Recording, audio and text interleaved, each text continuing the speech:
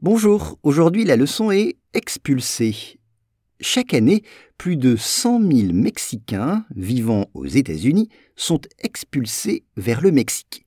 Beaucoup d'entre eux ont grandi et passé des dizaines d'années aux États-Unis.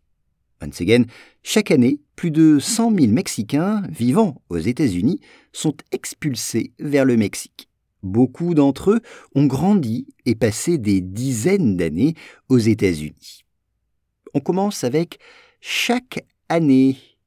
Chaque année. Every year. Chaque année. Exemple, chaque année, je passe Noël en famille. Chaque année, je passe Noël en famille. Chaque année, plus de 100 000 Mexicains. More than 100,000. 100 000 Mexicains. Attention, un Mexicain, C-A-I-N. N'oubliez pas le I.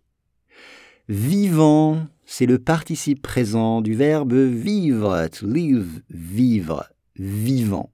Exemple, en vivant à Paris, tu peux aller au théâtre tous les soirs. En vivant à Paris, tu peux aller au théâtre tous les soirs. Aux États-Unis, United States, sont expulsés. They are deported. Expulsés, c'est ça. Un migrant en situation irrégulière peut être expulsé. Un migrant en situation irrégulière peut être expulsé. Et on dit expulsé vers un pays. Ici, ils sont expulsés vers le Mexique. To Mexico. Vers le Mexique. Attention, n'oubliez pas le S à la fin de vers. Beaucoup d'entre eux,